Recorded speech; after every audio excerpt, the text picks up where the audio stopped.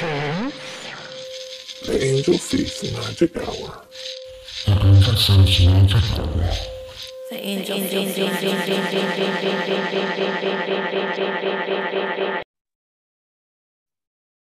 Hello, everyone. Welcome back to the Angel Face Magic Hour. I'm excited. We're here with another guest today. We're here with Melissa Beam, and I'm excited. We're going to be talking about astrology, herbalism, and all sorts of stuff. So, firstly, I would just love to have you introduce yourself to the audience, just a little bit about who you are and what you do. Yeah, sure. So my name is Melissa Beam. You can call me Mel. I am an herbalist and an astrologer. I study whole signs astrology and I do natal birth chart readings. And I'm also a skincare formulator. So those are some of the things I do. I'm a mom and I'm excited to be here. And where are you located? Oh, yeah. I'm located in New Jersey. Oh, okay. So, yep. Amazing. And right now, if people are interested in connecting with you, they can find you on Instagram. And then we'll also share your site and everything in the show notes. Yeah, so I'm the owner of Templo Wellness. And you can find me on Instagram at Templo Wellness. So Templo is like temple in Spanish. Wellness, all one word, or templo.us is my website. Amazing. Well, yeah. I'm so excited to talk with you. We met like maybe 2019. I think it was 2019 that we 2019. Met. Mm-hmm. Yeah, so a couple years ago, we took a class together. And then, I've just been connected with you on Instagram and I love everything you post. I love your energy. I feel like something that I admire in you is like your groundedness and like centeredness. I feel like, at least from what I observe, I feel like a lot of people interested in astrology or like spirituality in general, it's really easy to go out into like this la la land kind of energy. Yeah. And I feel like you bring it back to like the body and relating it to like what is important to us in the moment. And I think that is really interesting. So yeah, you could get lost.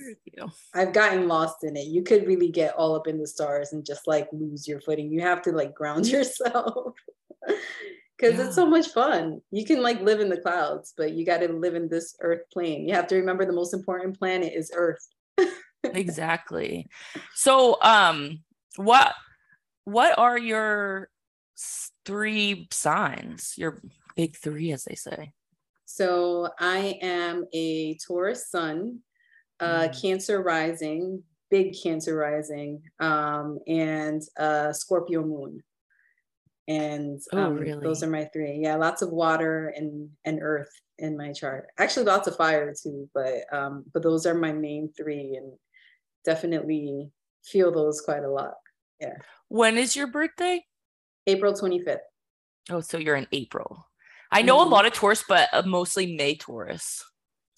You know what? And I feel like there's a big energy difference between them.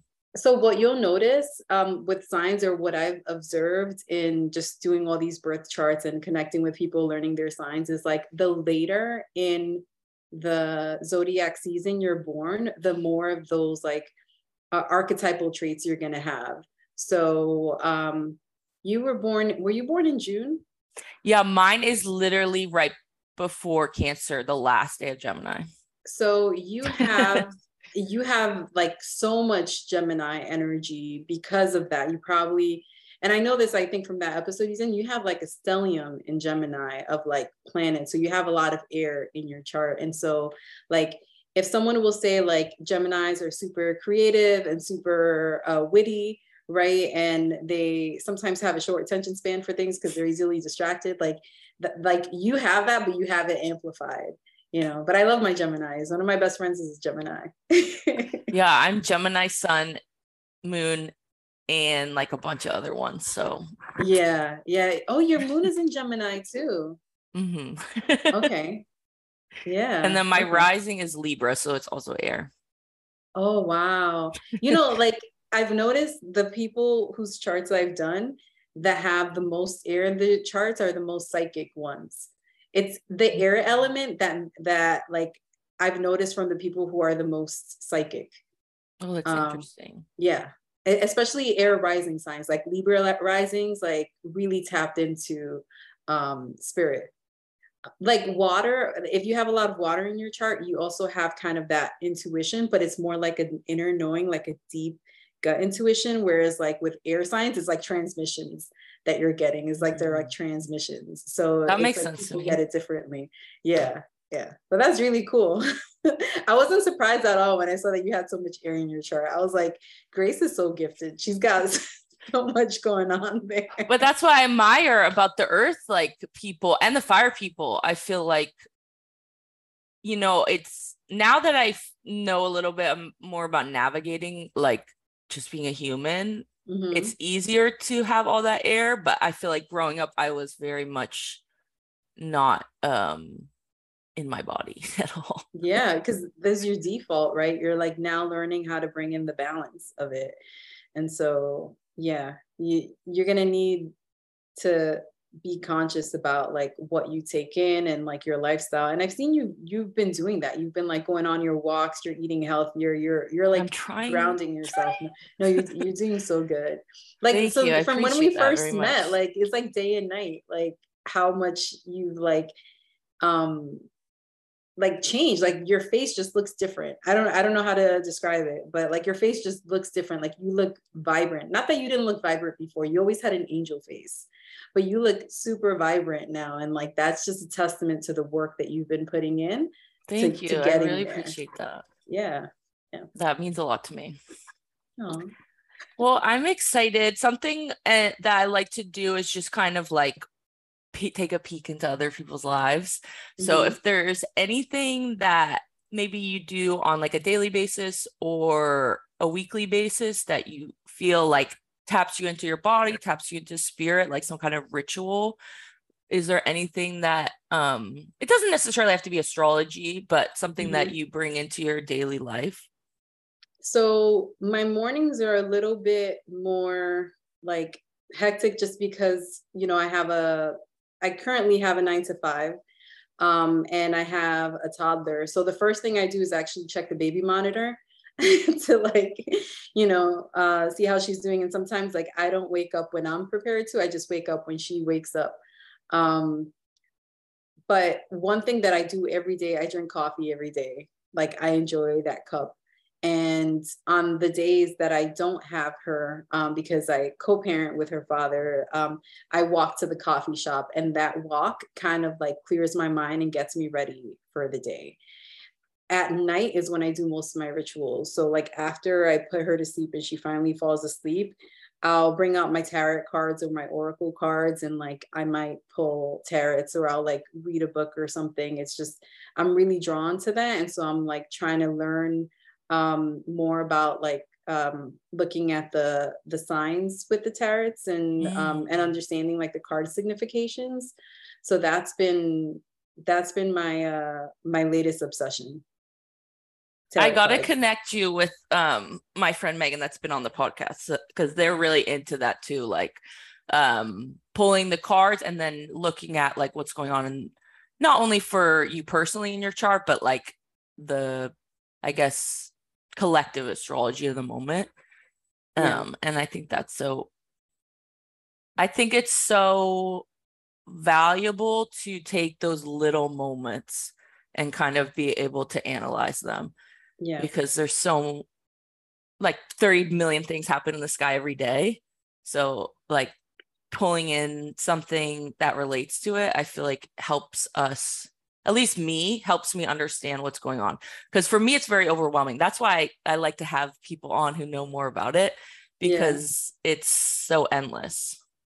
I mean, yes, but like you don't need to know all of it to have it be valuable to you. Like I can study astrology for the rest of my life and I'll never be an expert, for example, right? But with tarot, what it does is I think it connects it connects you and your life story to something that's bigger than you, because you're seeing how spirit or whatever is out there is reflecting back to you what you're going through, and then you're kind of getting those messages. So it's like kind of connecting you to something greater, and like that mysteriousness, I'm all about that. My Scorpio moon's all over it. I'm like, yes, like give me more of this. Like, what else you got for me? So the other thing I notice is that like I'll dive deeper into kind of those spiritual modalities in times when I'm going through extreme change, or where I feel emotionally like I'm going through a lot. It's like it's like my haven, you know, like you got to have something to kind of fall back on to get through the times that aren't quite as easy, you know, like just like kind of knowing that you're being seen, even if it's by the cards or spirit or whatever, just like feeling seen and acknowledged. And then there's a bit of letting go, right? Because if you're reading the cards, you have the choice to accept the message that's being given to you. And so a lot of that is accepting the situation as is and knowing that it's going to change. So that's the other part of like pulling tarot that's been so like amazing to me. You know, it allows you to let go and not hold on to how you think things should be so tightly, you know. I love that. Yeah, I feel like sometimes we'll like pull on our desire to connect with these tools, like to almost avoid that of like what's happening next, like what's in the future, like rather than this is what's happening now, and maybe I can see in the future it's going to be better, but that doesn't necessarily change what's happening now. Oh, so yeah. being able to say, this is what's going on. They read you for filth too. Like I had done like I had met this guy, and I really liked him, and I was like, well, this could be something, you know. So I pulled tarot right after, and like the overall message was, I kid you not, there is a better option. Oh, I didn't want to believe sorry. that. But you know, he ended up ghosting me shortly after that. So the tarot cards were like on point. You know, I was like, wow. Oh this is crazy. So funny. Yeah, I feel like it's I always see memes about this too, like the tarot's a little bit more of a harsh like truth message than like an oracle card is sometimes like a little more gentle, like you're gonna be okay, I promise. Yeah. Tarot cards, like, they don't care about your feelings about that. They're out to just like, they're just reading you for filth at this point. They're like, listen, girl, no. Do you know like what your personal card is? Currently no, because I work with different decks based on like what I'm in the mood for. But I do know that during the time just before I moved, around the time that I initiated some of the divorce proceedings this past November and December, I kept getting the High Priestess. So that one was coming through a lot. And then recently I've been getting the Moon, which is funny because of the eclipse season that's coming up. So it varies, I think, with what's going on in your life, right? So I had the High Priestess. Yeah, there's certain ones where I see people will use like your birth date to see like what your card is. Like it's like more of a like associated with your birth. That seems a bit limiting, don't you think? I think so too. Mine's Lovers, and okay. I feel like I don't know if I identify with that.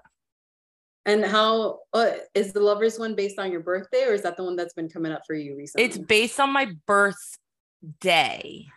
Oh, so if I added like my numbers, so it's like connected with your sign and things like that. Yeah, that one was just lazy that they attached it to your birthday, because Gemini is the twins. Exactly. So, yeah. I feel the Hierophant energy a lot for me personally is what I feel has been coming up in the last you've been pulling that card a lot. Years, yeah. Or 6 months. I mean, not 6 years. That's a long time. I've been pulling that one. But I think the moon is a great card for you, like that inner reflection and like being able to tune into that. Yeah, it like challenges you to use your intuition more, because the moon card also, at least from what I've been reading, is it kind of shows you that not everything is as it seems. Like there's more. And often the situation will eventually reveal itself. But what it tends to tell you is like the current situation isn't what it appears to be. So use your intuition and wait for the messages to reveal themselves, and like be open to listening to and receiving the messages. At least that's what I've garnered from that, which isn't really helpful, right? Like, because you're just like, okay, so the guidance that you have for me is that It's to listen to the guidance. Cool. What things, when? So, but no, it's about having faith that stuff is going to work out. Yeah, and I think sometimes too, like tarot is kind of different, I feel like, from the astrology, because there's not time really frame for it. It's like you could pull this card and maybe 5 years later you're understanding what the heck happened. Yeah, but astrology is like more timely. Yes. And so the interesting thing is, like, so the tarot cards, almost all of the tarot cards are associated with a zodiac sign or an element or a planet.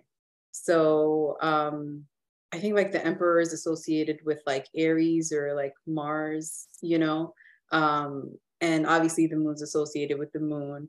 There's one, I think the Hierophant might be associated with Jupiter, might be ruled by Pisces. So like there is different, don't quote me on that. Someone who's like an expert on this is going to be like, she doesn't know what she's talking about. But my point is that they're associated with different parts of the zodiac. So there is a connection there. I'm not yet an expert in it, but there, what you'll notice, and this is like the connecting point between tarot, Ayurveda, astrology, herbalism, and Chinese medicine, is the elements. So you're going to have fire, air, earth, and water. And then I think in Ayurveda, there's also ether, right? Which is like the void, nothingness, but we'll skip that for now. But like the 4 elements, that's what's consistent within all of those modalities. So if I cast your birth chart, I'm going to see all the elements in your chart. I'm going to see the ratio that you have of water versus earth, air, and fire, right? And if I do your Ayurvedic disposition, you know, and I do kind of like that assessment to see what elements kind of are ruling you right now, it'll tell me how much earth, air, and water you kind of have. So those are all things that are kind of translatable. And what is your dosha? I'm a Kapha. I'm Kapha, and I have little bits of Vata and Pitta, but I'm mostly Kapha. I run like cold and damp, and I'm like curvier, so I have a lot of water in my chart. And so you definitely can see those connections. Yeah, I see the connections chart. And so what you notice is, like, even if someone like physically doesn't look like someone has like someone who would have a ton of water in their chart, they might suffer from ailments that someone with a lot of water has. Like they might get swelling of their joints, right? Like that's too much water accumulation, too much dampness.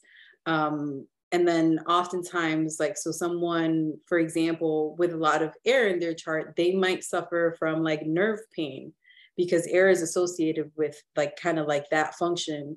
Is you might get some nerve pain that you need to address. And then a lot of fire is excess inflammation and excess heat rising. So you notice people that have like a lot of fire in their chart, they are prone to getting like inflamed red skin. Sometimes they have a reddish tint to their hair.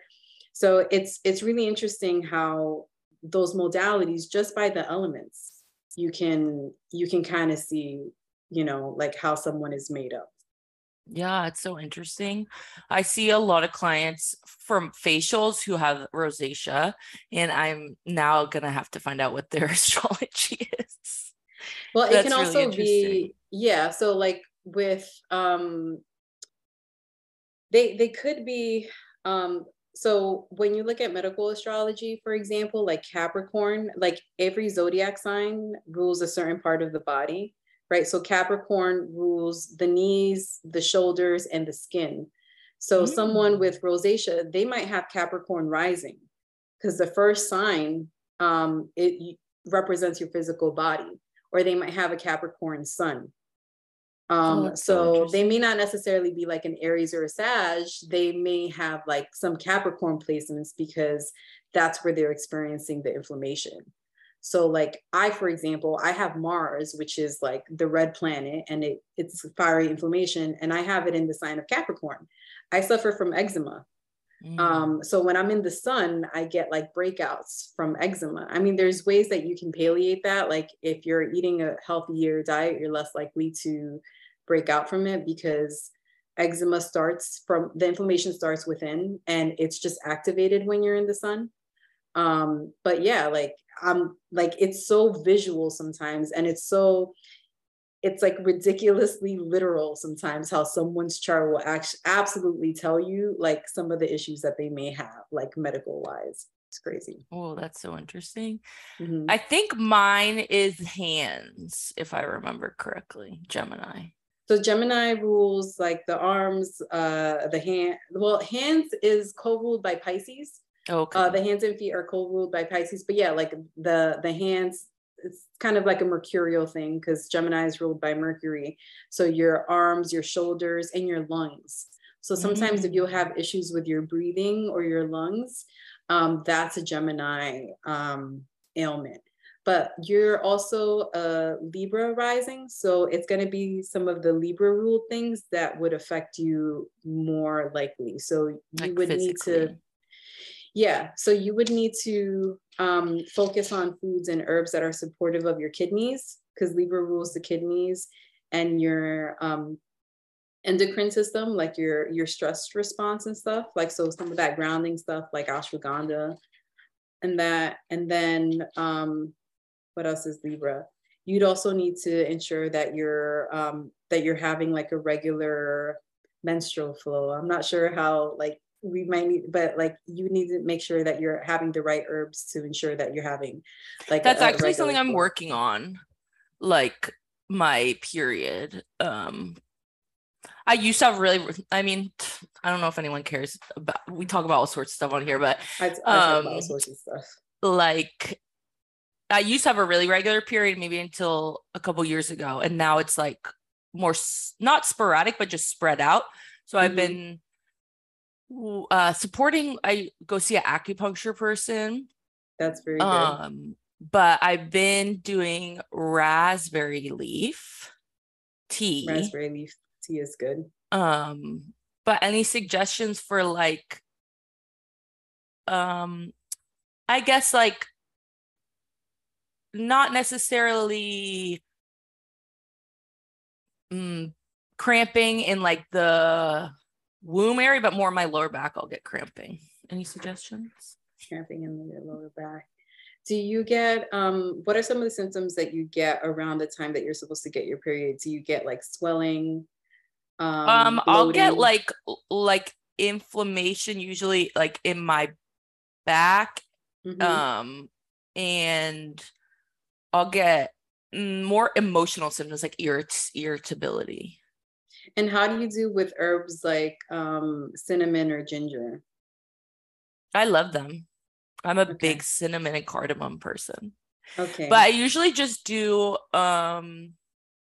with those kinds of things, I just put it in like powder form. So I don't know if it's better to take like a tincture or something.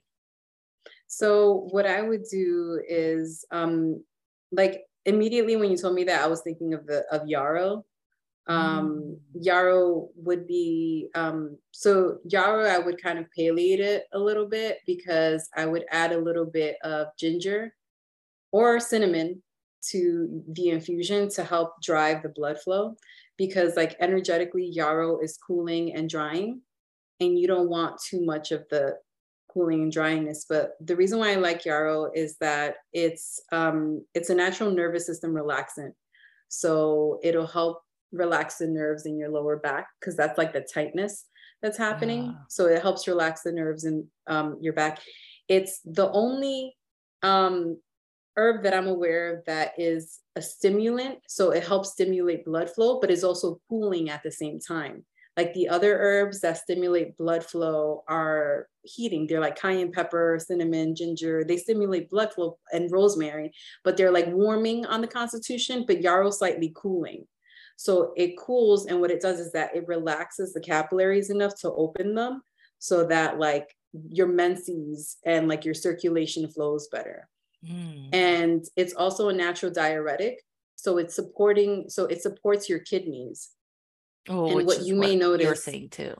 Yeah, so it supports your kidneys. And the only thing is you can't really take it long term because you could get liver toxicity because it is a little bit strong. So what you could do is like you could do an infusion every day or have a tea every day, like for a week before you're supposed to get your period. And then so what'll happen is you'll get your period more regularly. You won't get those cramps. You won't get as much of the bloating, and you won't have as much of the pain. So I'm going to literally make it after we talk. Okay. After we're done. Yarrow and cinnamon. I have it in my cabinet. Yeah, so yarrow and cinnamon. And if you want a little bit more moisturizing, you can add a little bit of marshmallow root or marshmallow leaf. I was just gonna say I have that too. but that's very mushy. Any suggestions? But cinnamon is the emulsant. Cinnamon is the emulsant anyway, so you don't necessarily need the marshmallow root. Yeah. Because what you're trying to do is you're trying to create a balanced formula. So if yarrow is cooling and drying, you want something that's moistening and warming. So you get the cinnamon, which is warming, and it's the emulsant, so it's moistening. So you put those together, it makes a balanced formula that it's not going to dry you out, and it's not going to, like, I guess, give you too much water. I need to book a session because I have more questions. Okay. But that's really not for everyone. It's very dependent on your constitution. On your body, yeah. Kapha types do better with yarrow. Kapha types, like curvier women like us, we do better with yarrow. It's so supportive. It's like, so it's better than chamomile tea, because I know chamomile tea is often recommended for that. Yarrow is stronger. Oh, cool. Yeah, I took this class a couple years ago, and we worked with like different plants for a month. So we got to work with yarrow, and like from more of a spiritual energy perspective, it was all about like cultivating boundaries, protection, and like, spiritual protection. So I'm like intrigued to see how those things kind of I'm not surprised it's calling out to you, because when you're connected with so much spirit, you got to have something to protect you. Yes. Yeah. Little warrior inside of the body fighting off them spirits. There's some in my yard too. It's blooming there now. All the yarrow here is dried out. I guess it's Jersey, like, right? It's pretty much dead by like, but it grows throughout the summer a little bit. About September is when it stops around here. But my house is right on a main street, so I'm a little hesitant to use the herbs because I don't want the off gas or whatever from the people driving by. It sucks up. Yeah, you want to be careful not to harvest any yarrow that's like by the roads, because it could pick up toxins in the soil. However, you could pick some, dry it, and hang it by your bed for protection. Oh, like more just in the room. You could use it in ritual. You could use it in ritual instead of consumption, and it would still be just as effective. But yeah, if you want to use it for consumption, like mountain rose herbs, they have really good quality organic herbs. They source from small farmers, which I like. Cool. Yeah. Where I live is like one of the most famous herb shops, which is really cool. So if anyone's local, you can go to Rosemary's Garden. But the woman who started it, her name's Rosemary Gladstar. She's like OG herbalist. Get out of here. That's her. You know, I met her. I did a herb walk with her. Yeah, this was. Oh, that's so cool. I think it was back in It was back in 2019, August 2019. It was like the New England Women's Herbal Conference, and she was one of the teachers there. And I did like an herb walk with her. She's like, she's like a little, like an OG. Yeah. She's an OG.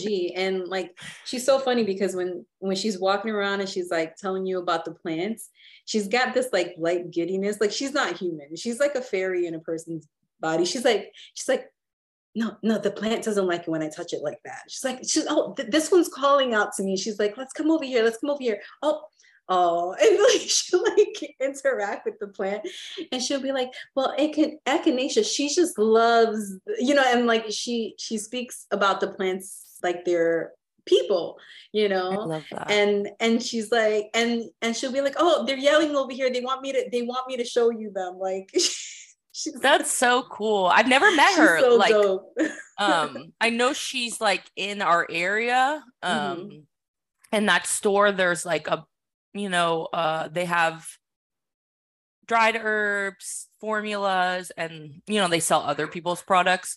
But I know they ship like everywhere, so it's really cool. It's like downstairs from the spa that I work at, so I'll go in there and I get God, it's right next to that spa. And I hear from your promos that you're offering in-person Reiki sessions. I'm really excited. That's dope. It just worked out very interestingly. I might have to do a trip to California if you're ever in Northern California. There's lots of hiking, lots of beaches. It's like a lot of people come in spring and like this time of year because there's a lot of, and I don't really drink, but for wine people, there's lots of activities out here.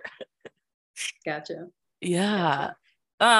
So for people who don't know, like how would you just briefly explain like what is herbalism? Yeah, so herbalism is essentially like what 80% of the world practices. It's just we've been so westernized to look at medicine from a clinical perspective that we sometimes completely disregard like natural herbal medicine. So herbal medicine is essentially using either your food or the herbs and teas and roots at your disposal to bring your body back into balance. When your body's off balance, that's when you'll have like illnesses and other symptoms. And herbalism is a way to help support your body getting back on track. Beautiful. So that's what I consider it. But I feel like I'm right in the middle of kind of understanding the importance of like clinical trials in Western medicine and then like herbalism. Whereas like, let me tell you, I was one of those people before I worked in pharma that thought that pharmaceutical companies had the cure to cancer and weren't sharing it. Like there was that theory, right? Like that we have the cure to cancer and we're not sharing it. I can tell you that that's not true. Because if we had the cure to cancer, we would share it and we would monetize. We'd make money off of that shit. Exactly. For sure. Lots of money. I think that's a thing that people think a lot, like, oh, well, the doctors, the industry wants us to be sick so they can profit off of the medicine. But kind of. But also they would make money off of that too.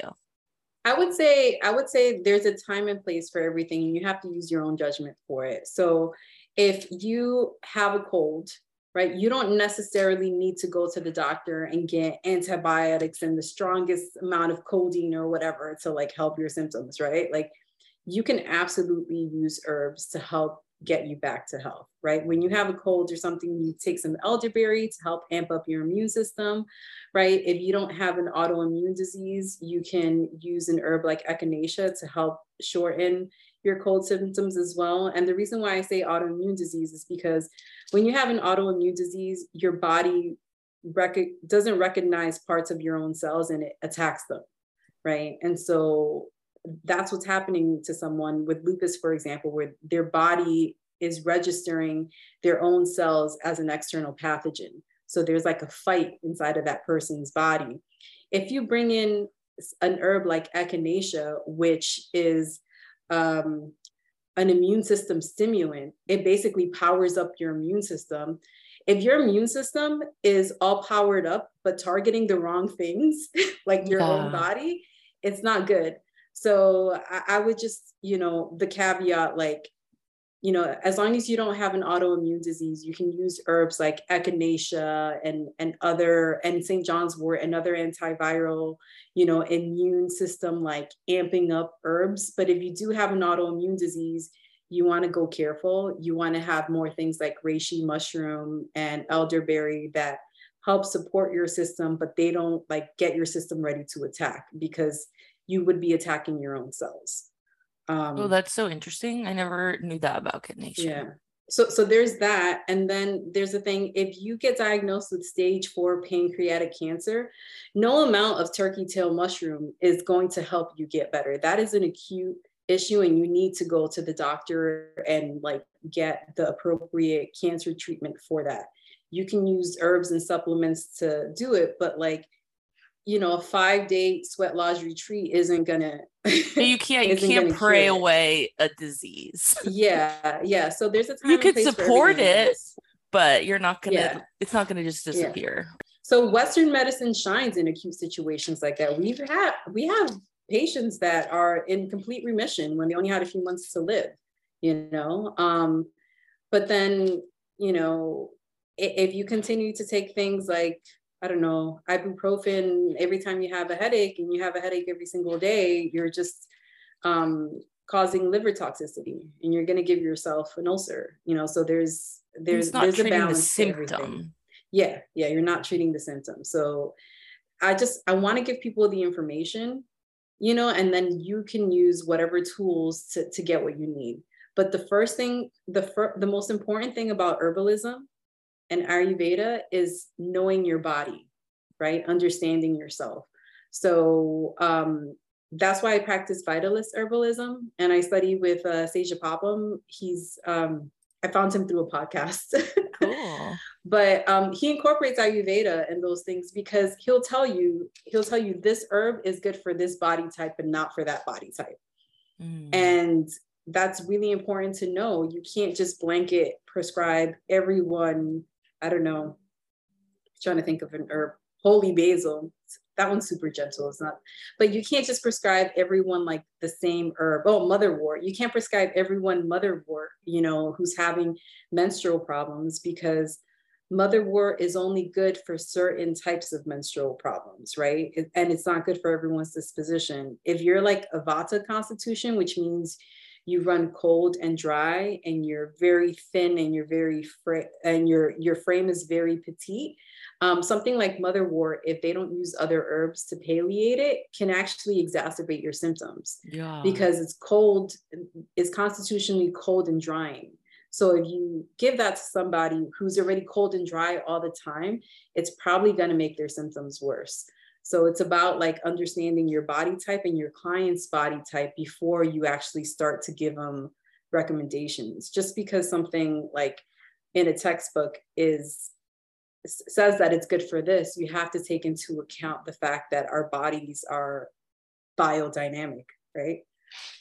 Yeah, I think that's so important. Like, I think when people say, oh, it's just a plant, like it's tea, like, but it can really affect your body in profound ways, which is beautiful, but you can't just like take 30 herbs without doing any research. Exactly. And if you're taking any medication, like diabetes medication or mental health stuff, like you definitely need to make sure the herbs are safe for you to take. And I don't like to just recommend herbs on the fly to people, right? Like for you, I was able to recommend herbs because I've seen your birth chart, right? Like, and I know a little bit about your medical history because you had shared it with me in the past. Like, so like I had a little bit of that information. So it's not like just by what you were telling me and me looking at you, like I have to take into consideration all of the things, normally you would want to do like an intake form from someone to really get to know, what's going on with them and when the symptoms started. Yeah. I've taken like Chinese herbs before, but only based on like my acupuncture person telling me after working with me for a while. Like it wasn't like, okay, you see me for 5 minutes and then here's all these herbs. Yeah. It was like I went for like a couple of months and then they were like, okay, let me try these things. And they were really helpful. Supportive. Okay, good. Yeah. I only had to one of them I only had to take for like 4 months, but it was like I was having a lot of digestive issues. And I might ask them if I get back on it because I'm having similar problems. But it was like essentially like these little pearls, but they're made with herbs. So you take it like a supplement. You don't have to like put it in tea or anything. So it's really convenient. Yeah. Because the teas just take time. You have to sit there and drink them. Yeah, I like the fact that herbs come in different forms, right? Like ideally you're going to want to do like an infusion where you let the herbs sit for a few hours in the hot water and then you strain it.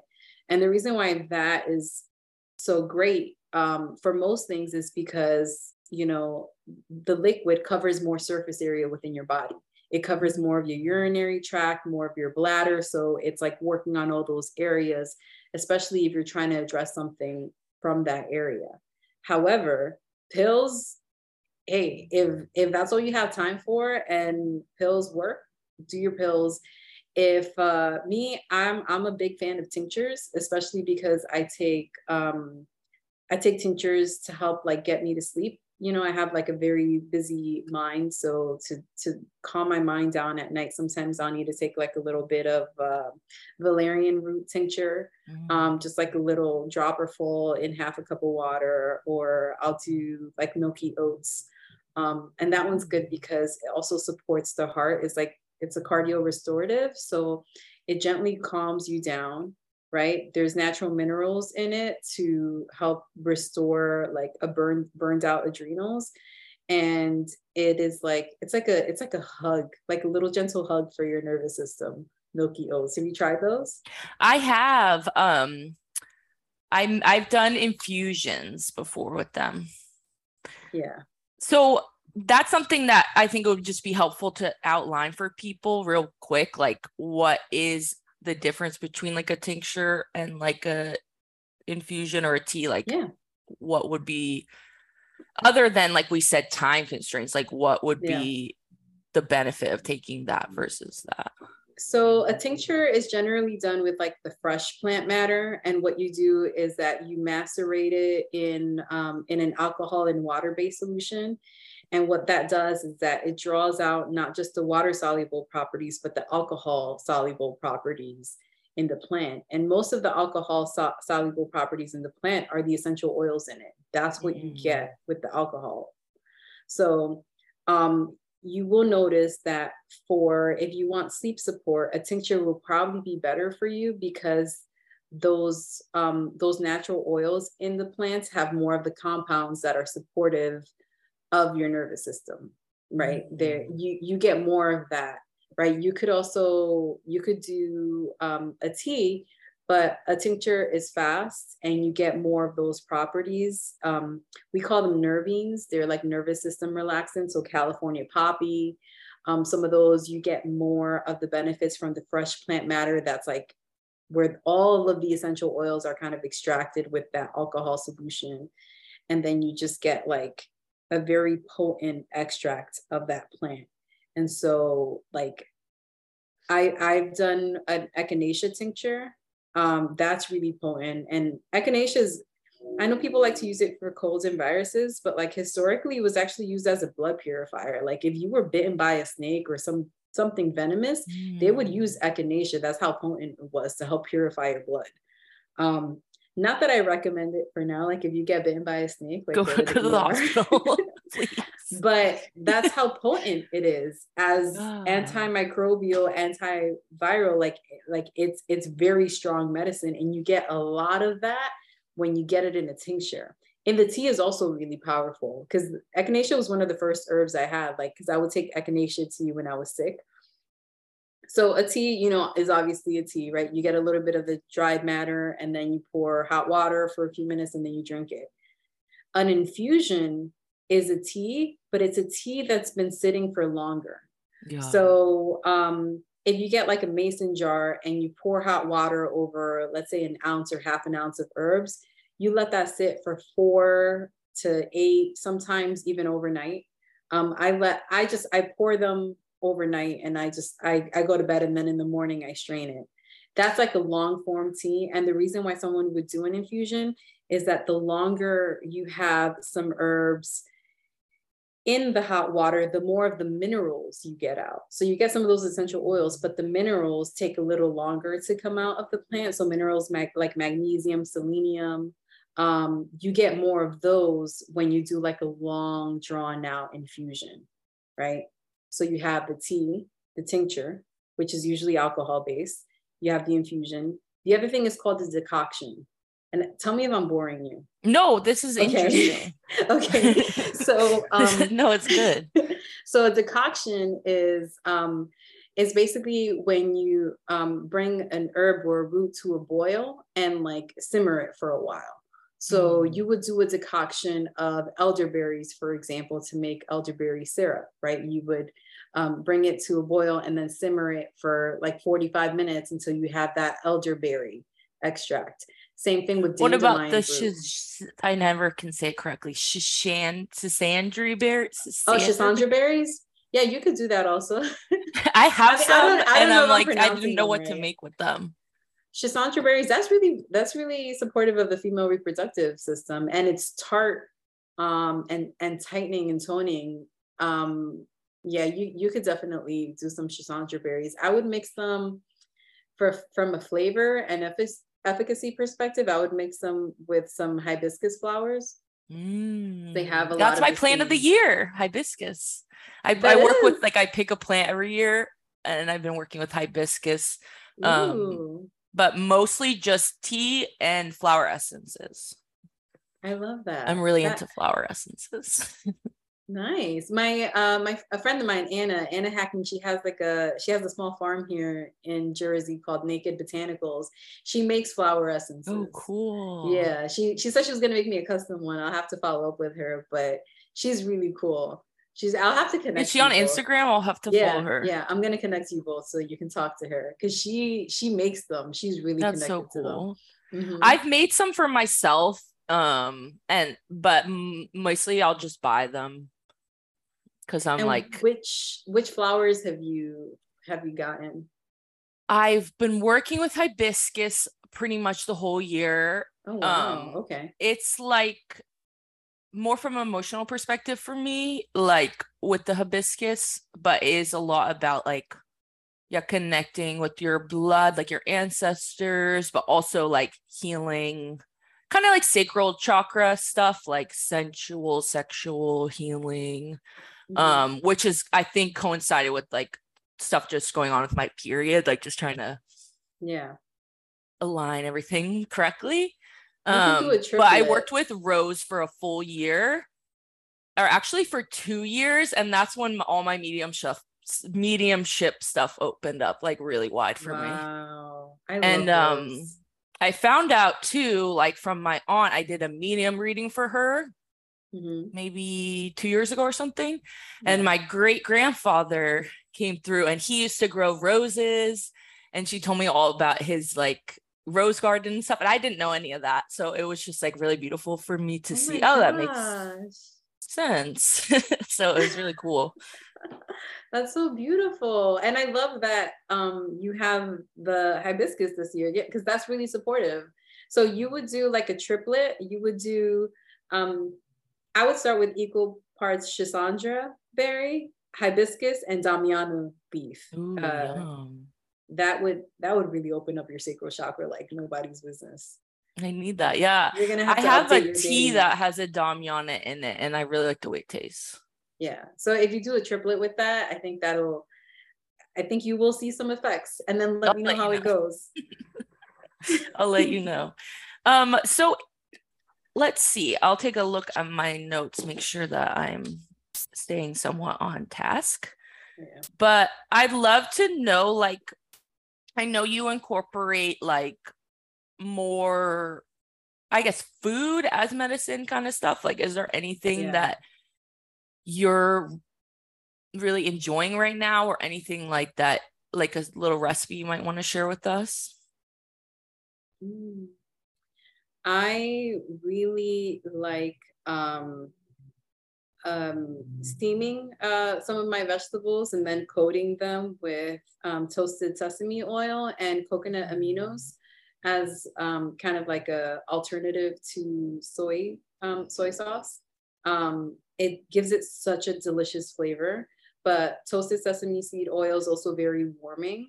So it's great to have in the winter months. And then having the steamed vegetables, you can even roast the vegetables, but having kind of the steamed vegetables really helps support your digestive system, and like the warm effect of it just kind of helps your body navigate through the changing seasons. And if you want added flavor, you sprinkle a little bit of everything bagel seasoning on top of that once you've coated them. A little delicious garlic bite. Yeah. So that's a favorite, and my daughter loves it. And I basically just cook for her, like, you know, anything that she likes, I'll just like make for her. So she really loves that. She likes salt. What else? I just got a juicer. So that's exciting.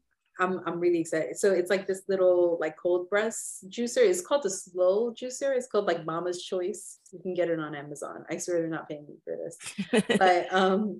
But I like that juicer because you can juice things like burdock root.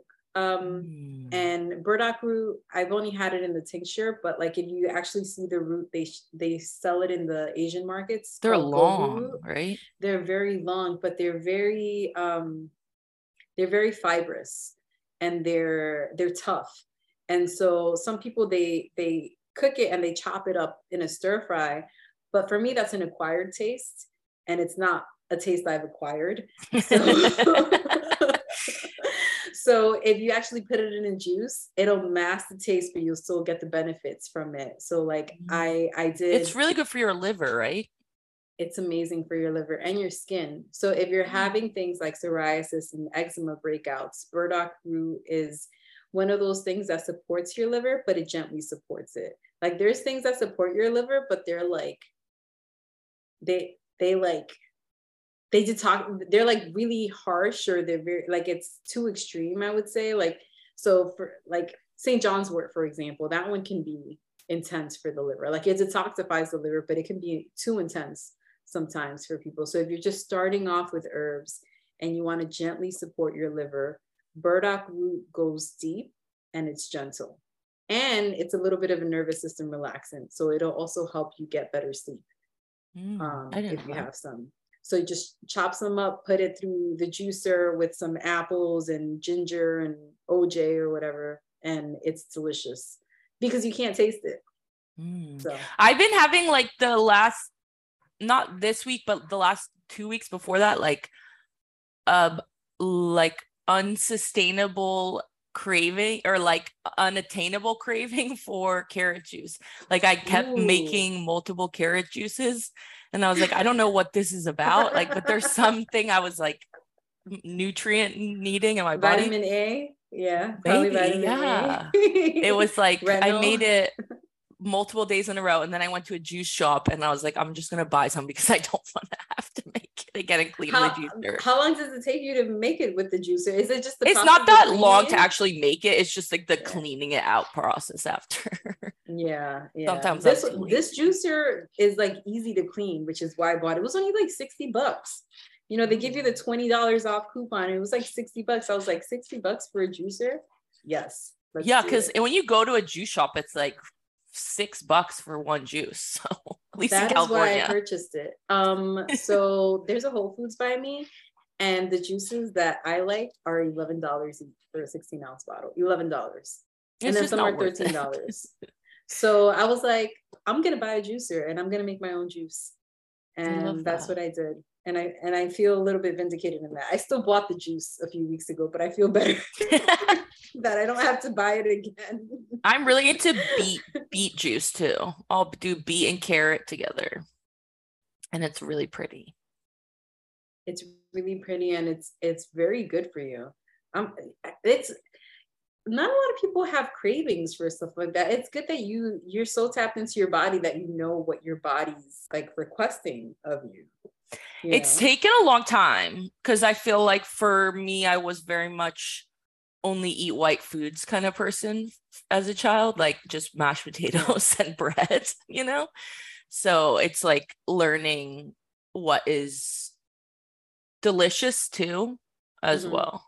I had to learn all this stuff as an adult. When I was little, like, I mean, I was one of 3 in my household. I'm actually one of 4 on my dad's side, but like my mom, she was a single mom working, going to school. Like what we ate was Kraft mac and cheese, Chef Boyardee, so stuff out of a box, a can, and then Kix. We didn't really have vegetables or fruits. Like we didn't eat like oranges for like we didn't have like I'm still I feel like it was apples and that's it, like which is the most boring apples, fruit to sometimes apples, but like I didn't like the Macintosh apples, you know, and that's what was available in the school. Honey Crisp or bust. I'm a Honey Crisp person. That's my favorite apple. That's the only one I like. That's the only one I buy. Well, I like the yellow ones too, actually.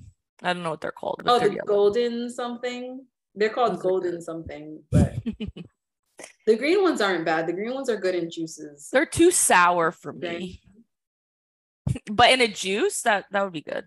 Yeah. Or if you put some peanut butter on them, it like helps the sound. Or some almond butter, like just cut up a few slices as a snack. Have you tried it? I'm allergic to peanut butter, but I could do something else. Like I'm a big sunflower seed butter. I don't know how it would taste with tahini. It might be kind of weird. It might be a little weird. But I'm a big tahini person. And I love sesame oil. So I'm going to try your little recommendation. Yo, it's good. I mean, it's just, honestly, like I like to cook just whatever I think my daughter would enjoy eating. Like I can cook all types of things. I know how to make souffle. Like I used to be super into cooking, and it's just, unless you have someone to cook for, whether it be a friend or roommate, whatever, like it's just not as enjoyable if you're just making it for yourself. Yeah, like a fancy 17 million step meal. Yeah. So she's given me like the joy of cooking back, you know, because like you see her eating and she's like stuffing her face. You know, toddlers, they're just like, they have no filter. They just tell you if they're enjoying it or not. So that's cute. Yeah. So something I was curious about, like when you were pregnant or like kind of pregnancy to postpartum, were you taking herbs or anything like that? Because I know I've never been pregnant, so I'm not an expert, but I know there's certain things you don't want to take, like if you are pregnant. Yeah, it's funny because I did a lot of research on that before getting pregnant, and I was like so excited to try it out and share the knowledge. And I ended up having it's called it's HG is the acronym for it, but it's basically excessive nausea throughout the whole pregnancy, like the entire pregnancy. And so it was extremely yeah, it was extremely humbling for me because it was like, it was the one thing I couldn't really use herbs to fix. Yeah. You know, so I had extreme heartburn, and I was throwing up multiple times a day. The saving grace was that everyone was in quarantine. So like I would be dialing into work calls and conference calls, and then I'd like say my piece and then I put it on mute, and then like my head would be in the toilet. Like that is how sick I was. Yeah. Like throughout the entire pregnancy. So an herb that really helped me was Gatorade. So Gatorade was really a little helpful. Electrolyte balance. Yeah. Mashed potatoes or regular potatoes, chicken breast, and eggs, egg and cheese sandwiches. Those were like the only things I was able to eat pretty much. That's interesting. I feel like eggs are so intense sometimes. Yeah, for some people, whereas me, like I eat eggs every morning. Like almost every morning. I have like, in the morning, I have the appetite of a football player. So like I need my egg sandwiches. So for me, it wasn't that big of a deal, but One thing that I did try to do later on in the pregnancy, I did try to have like infusions. So like nettle, raspberry leaf, those are good to have because they help tighten and tone the uterus and kind of get you ready. But what most herbalists will tell you is you shouldn't take herbs like that, like raspberry leaf and stuff that kind of tones the uterus until your third trimester, right? Because that's when you want to start getting your uterus ready. Like taking it beforehand can mess things up a little bit. So like when people take herbs, they shouldn't take it until the last trimester. And then like milky oats, like a milky oats tincture, you could take it throughout your pregnancy. It's super gentle, it's a nervous system relaxant. And one thing that like pregnant moms often have is they get insomnia. You know, besides being uncomfortable and not being able to kind of lay right, a lot of moms get the pregnancy insomnia, and milky oats really helps with that. It helps to calm you down. I didn't know that. Yeah. Did you notice anything with like your skin? I know I have a lot of clients that get like hyperpigmentation and like melasma and stuff during pregnancy. Did you have that? So I mean, not so much on, so you get this line between like the top of your groin to the bottom of your belly button. Everyone kind of has that little line. When you get pregnant, it gets darker. And also your nipples get darker. And apparently, and apparently and they get larger. They get larger and darker. That was unexpected. They're getting ready so the baby can find them. So that's the thing. So the reason why our bodies do that is because babies have poor eyesight, and it helps them find the nipple better when it's I was darker. Just joking, but that makes a lot of sense. That's why it's like boom, like here they are, here's your food. And so that's why. And then it actually doesn't go away till like months after you're pregnant, so your body's still kind of adjusting.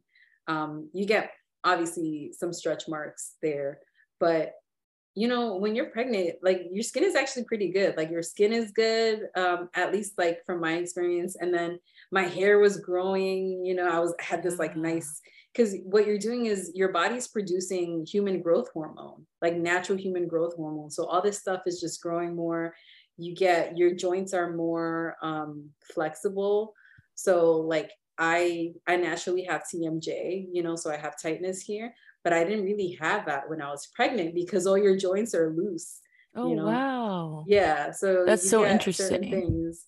Yeah. Your body changes so much.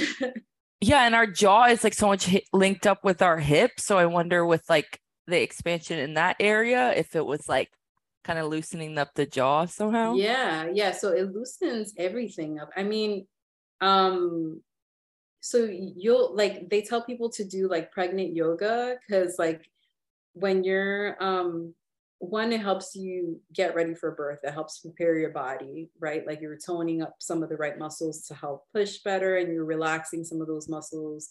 But the reason why pregnant yoga is so popular is because when you're pregnant, you're more flexible. Your joints are looser, so you're more flexible, so you're able to like open up wider. The thing is, I was so nauseous, I couldn't do it. Like I literally could not bend down or I would throw up. So I couldn't really do pregnant yoga. Like all these things that you have planned out, like you never know how you're gonna feel. You don't know how you're gonna be when you're pregnant. And you want to take stuff, right, to make it easier. But I would say if you have a client that can tolerate foods and stuff, you just want to make sure that they're getting a healthy dose of greens and that they're taking their prenatals. Because like the biggest issue that pregnant women have when it comes to their nutrition is not getting enough iron, right? When you get pregnant, you have an additional 9 pounds of blood circulating through your body. Like that's how much blood and blood flow you need. And so you need to make sure you're getting ample iron for that. And usually you don't get it through the diet. So you need to supplement with like the prenatals or with like iron rich herbs like nettles. You need to make sure that you're taking that, because if you don't have enough iron, your baby can be born with jaundice, you know? That was me.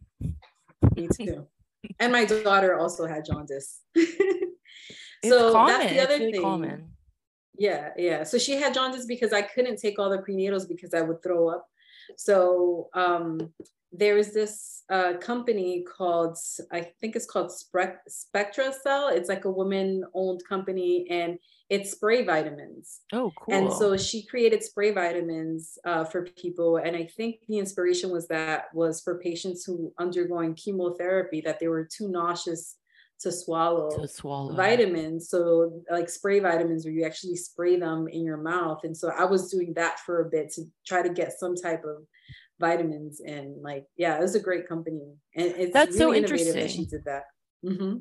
I've taken like a spray magnesium, but I've never seen other types, so I'll have to look at it into it. I'll share it with even you. though I'm like, not I'll share the throwing up all the resources time, but I like to I feel like it's easier sometimes to absorb if it goes through the skin. Well, part of the marketing for that was like it's absorbed 90% better than other vitamins because it doesn't have to go through your digestive tract. Like it's directly absorbed through like buccal absorption, like through your mouth. Sublingual. Something like that. Yeah. Amazing. Well, we have a little more time, so I just want to kind of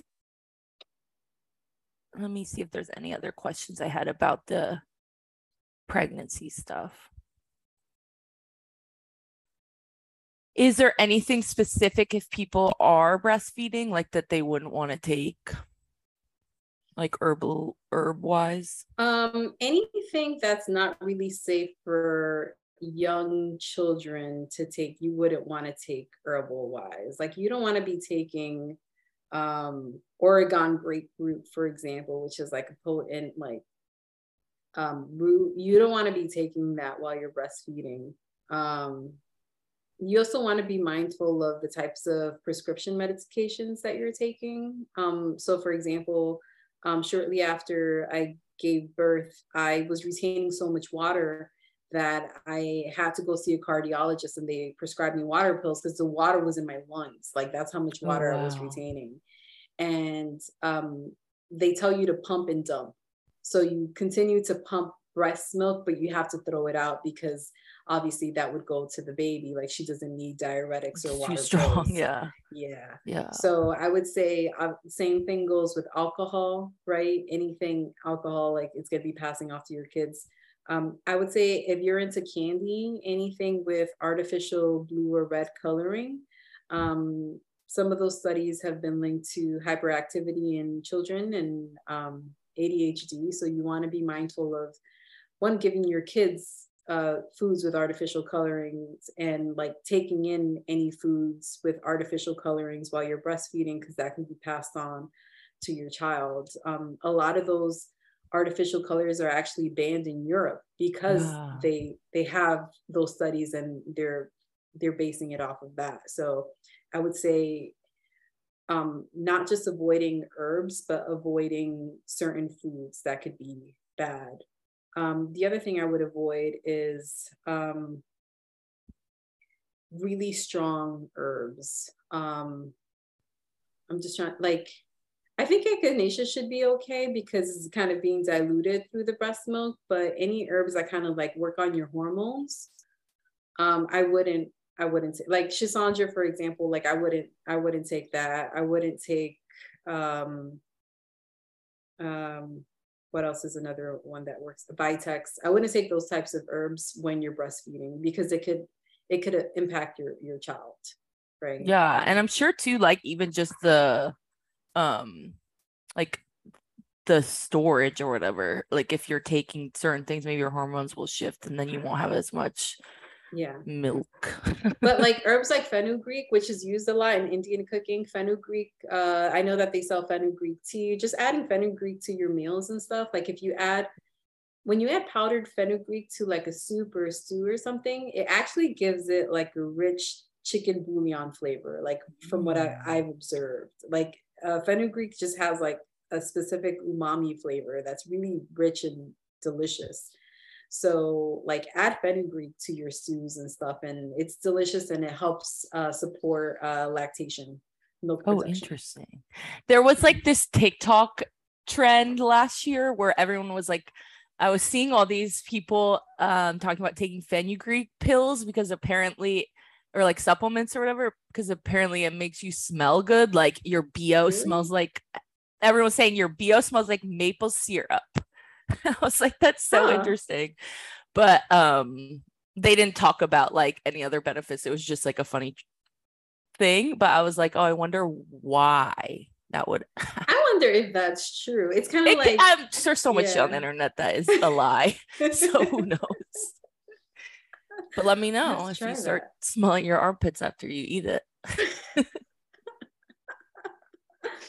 I'll keep you posted for sure. Please do. I'll let you know. Okay.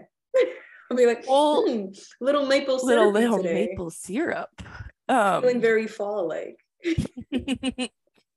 Let me look at my notes. I want to kind of just talk about your work, like briefly before we end, like if people want to connect with you, like, and just maybe kind of a brief explanation. If someone was like, oh, I'm interested in learning about my astrology and how it links with maybe some things I could be doing internally, like how, a little bit about the structure of how you would do that for people. Sure. So perfect timing, because as I mentioned, I'm leaving the corporate world to focus mostly on Temple of Wellness in my own company. Some of the offerings that I'm going to be doing is I'm actually going to be creating courses on herbalism, and they're not just going to be catered to people that want to be an herbalist. Like I want regular people to be able to know how to use herbs. Like it's going to be catered towards people who just want basic information on what herbs should I use, what herbs should I stay away from, how do I know what herbs are right for me. Like I want to create a course for that. I also offer consultations. You can see that on my website. I'm big into astrology, and you'll see that on my Instagram page. So I do offer birth chart readings. It's very fun for me. And I also offer like a full energetics package where you get a combo of a birth chart reading, and you also get like an herbalism consultation where we kind of marry that together to basically paint a picture of the types of foods and herbs and lifestyle adjustments that would be supportive of you. So I'm excited. That's so cool. I'm really excited for you. I'm excited to teach. I'm excited to work one-on-one with people, and I'm excited to finally be in a space where we can be more preventative and more of like a health advocate. Whereas like I've been in an industry, and the industry's been so good to me, right? Like I was able to take vacation. I can afford to quit because, you know, like they gave me such a good lifestyle. But you know, pharma is it's like when you're at the end of your rope, right? Like or at least the medicines we make, because we make cancer drugs and drugs for like multiple sclerosis and like severe levels of multiple sclerosis. So oftentimes like our intervention isn't until the very end. And it's necessary, and our drugs have changed people's lives, but I'm more interested in helping preventing you from getting there. Like we want to get to the point where you don't get diagnosed with stage 3 cancer and then have to refinance your house in order to be able to afford the cancer treatments, right? We want you to instead put some money aside and spend a little more on the quality foods that you're buying for yourself. Invest some time in your health, invest some time in, you know, a wellness membership, you know, whether that be in person, you know, training, whether that be going to a climbing wall. Like it just looks different for everyone being active. And so just being a new parent, being a single parent, like knowing what it's like to work in corporate and being limited on time and just having to work with what I have, you know, it's humbled me, and it's given me the ability to see that, you know, not everyone has a chance to go to a retreat to get healthy and do a 30-day detox. Like people are just not made for that. Yes, maybe that can put you into perfect health, but most people just have a couple minutes in their day to make minor changes. And you know, that's what you want to address. If you can be consistent on this, and you can do this every day for 30 days, or you can make this one change in your morning, it'll have these long-term effects on your health. And so I'm very much interested in that. Yeah. Amazing. So would if you like in the future, would you want to create formulas as well? Like someone was like, they get their reading, they get the information, you could see what herbs would be helpful. Would you want to actually do that, or would you want to be like, you buy them, you figure it out? No, that's part of being an herbalist also. So you can give people the formula, like you can tell them what to do, or you could make it for them and give it to them. It really depends on, you know, what budget we're talking about, like the time allotted, and like your client's lifestyle, like what are their preferences, and are they willing to pay for that VIP experience of you making all the formulas for them and packaging it up and separating it out for them. If they would rather pay that because they don't have the time to do it, but they need it, then that's, you know, you have to be flexible to the needs of your client. But then if you have a client who can't really afford the VIP experience, but you know, they might be in between jobs and they have time to put stuff together, you give them the tools they need to be able to make their own medicine. And there's something extremely healing and extremely therapeutic about making your own medicine, because it's not just preparing the food yourself or preparing the herbs yourself. And it's like taking the time out to nourish yourself and say like, this temple, this body of mine is worth me taking this time to prepare this and give this medicine to myself. And there's something extremely spiritually, physically healing about that. Like, you know, there's like power in intention. And so as much as I can get people to make their own medicine, great. Sometimes you're at a place in your life where you just don't have the energy, you don't have it in you to make your own medicine, and you need somebody else's medicine, and that's okay also. But it's really about where you're at in your life. But you can find wholeness in whatever method you choose to take that medicine or to make those adjustments. Yeah. And I think, like you said, it's very much a ritual. Like you're putting I have this issue, I have this illness, I have this or that emotional thing. You have the idea of how you want to feel when you're making it, and like you're putting that energy into like receiving that back from the plants. Yeah. And I beat myself up all the time because I know what I need to be doing, what I need to be ingesting, what I should be eating, right? Like I have all this information, but you just don't have the energy, the time. And, you know, sometimes if all you could do is a tincture, that's all you could do. But I am looking forward to kind of getting more of my health on track once I, you know, leave the corporate world, which is happening. I think by the time you launch this podcast, I'll be working for myself 100%. So I'm excited about that. So I'll be documenting some of that journey of how to get your system back into balance after almost 20 years of working in corporate America and ignoring your health. No, I think that will be really valuable. One, for you and your healing, but valuable for people to see and like witness that. Yeah. I mean, like health is wealth, right? Like, I've heard this quote before, but I'm going to repeat it. Is like, a healthy person has a million dreams.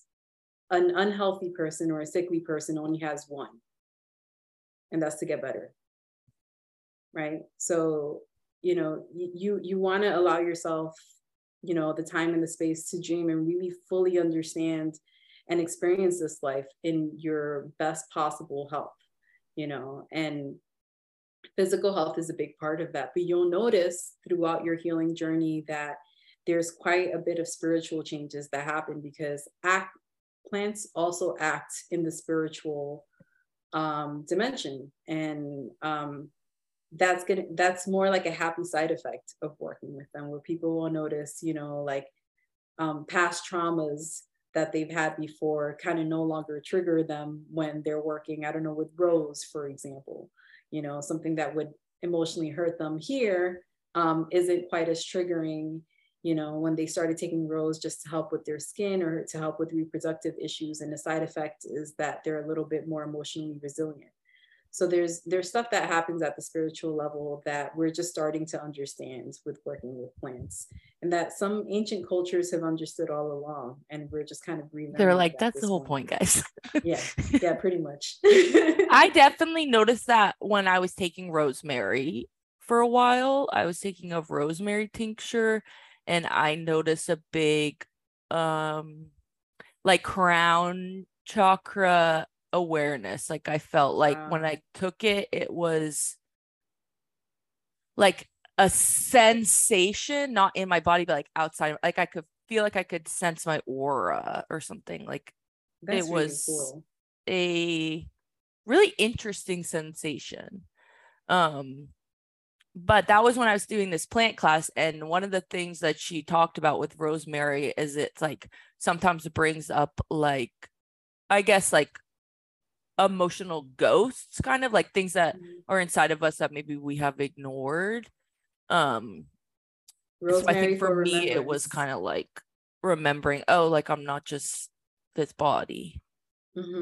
I am spirit or whatever. I just love how intense like your experiences are, just because you're so you're much more physically sensitive to things like plants and herbs. That's so cool. I just like, I sleep deeper sometimes. Like I don't really know, like you'll notice it like with little things, but for me it's not as apparent, you know, but maybe it's just about consistency. I think it's also about observation. Yeah. Like if you take the tincture and then you're just going to bed or you're just going to do whatever, like you're just living life. But I feel like sometimes I'll take them and then I'll do my meditation or something. And it gives me a little time to observe like the sensations I'm feeling. But that was something that I learned in that class. Like she had us each month, she had us try the medicine in class, and then we would like meditate. And so I kind of adopted that for myself. But like an amazing teacher. I love that. My God, I gotta get her on, my friend Madeline. She's amazing. But before I do like my readings and stuff, I take this stuff. It's called Star of Bethlehem flower essence. Yeah. I take this, and then I had one that was lotus flower essence. Sometimes I take that. And lotus, I feel like it opens my psychic chakra a little more. It's easier to tap in, which is lotus is a white lotus essential oil that I put into a blend for basically spirituality, like spiritual meditation. It's like a spiritual blend. So it's got like a little bit of like palmarosa and other like spiritually enabling herbs, I should say, that are kind of like good for meditation for that. But white lotus is like, it's definitely like the quarterback of that formula.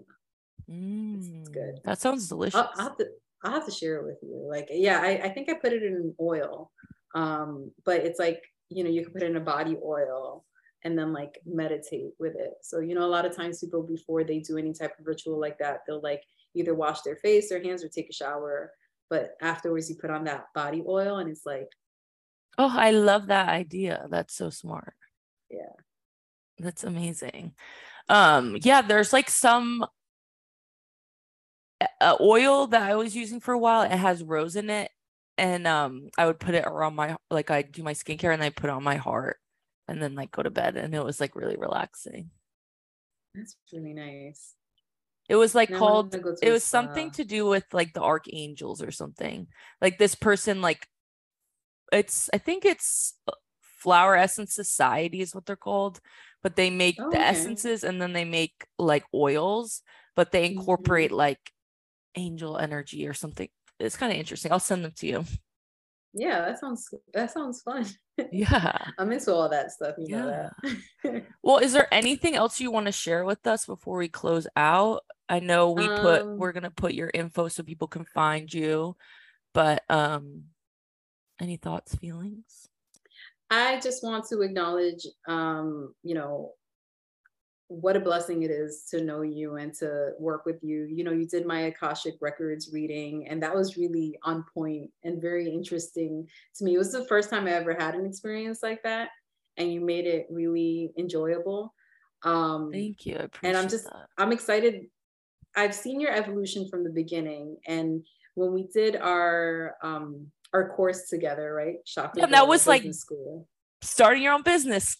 That was theme of the class. Yeah, I really liked I liked your energy from the get-go, because you like had the photo shoot ready to go. You were just out there like, I was like, who is this badass bitch in her underwear, just like showing these pictures, like, you know, in her crystals, like on the beach in her underwear, like, who is she?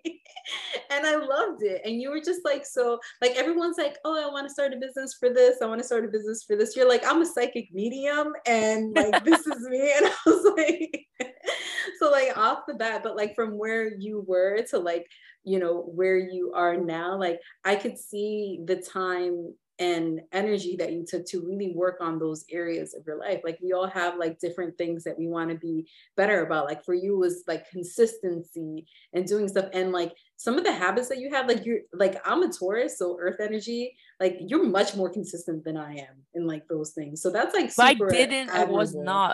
I was exactly, but you were not, and here you are. So I'm just like super proud of your journey. Thank you. That means a lot. And I'm just so honored to continue to be friends with you and just like see you grow, and us to like see each other grow. So thank you for having me on the podcast, and you know, I hope your listeners connect with me, and I'll be connecting my people to your people, and you know, we'll start our little army, our little spiritual army.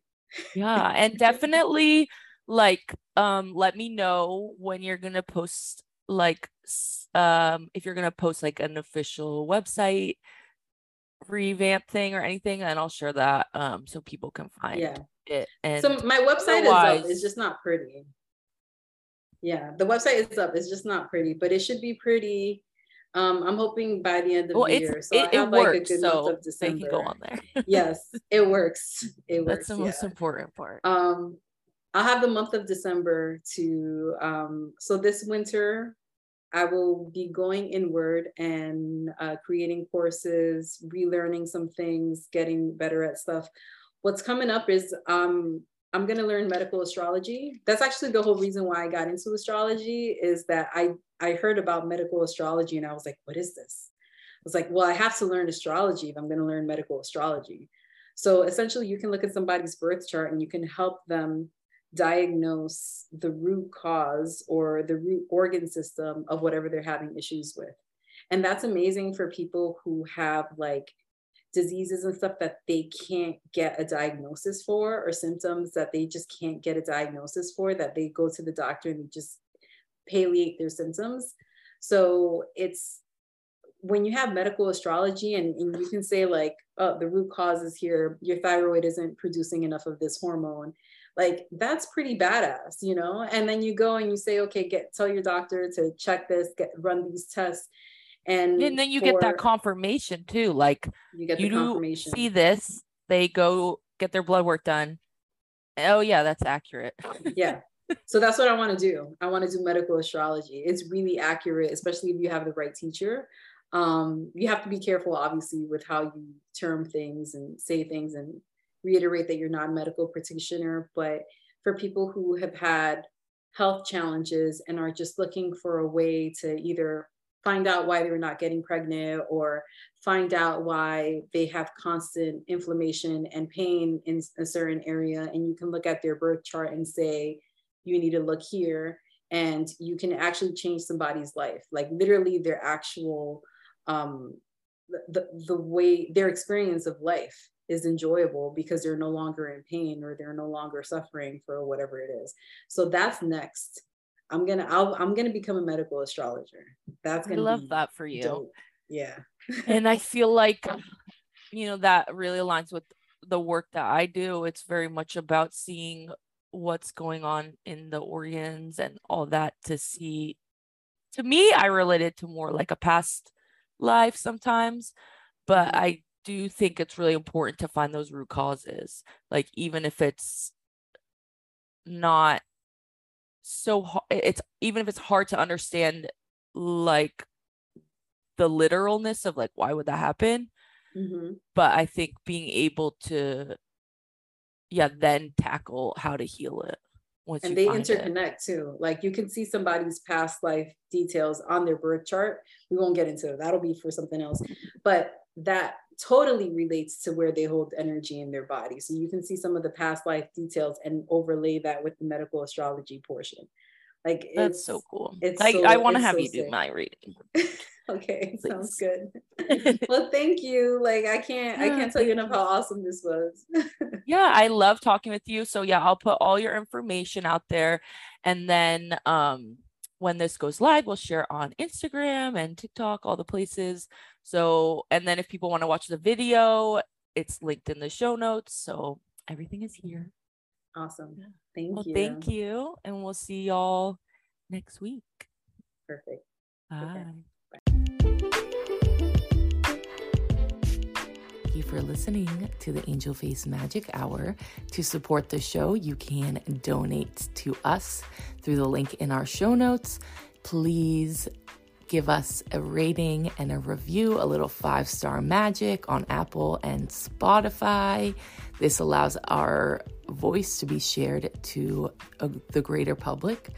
I love you guys so much. I will see you next week. Follow us on Instagram at angelface and .grace. See you next week.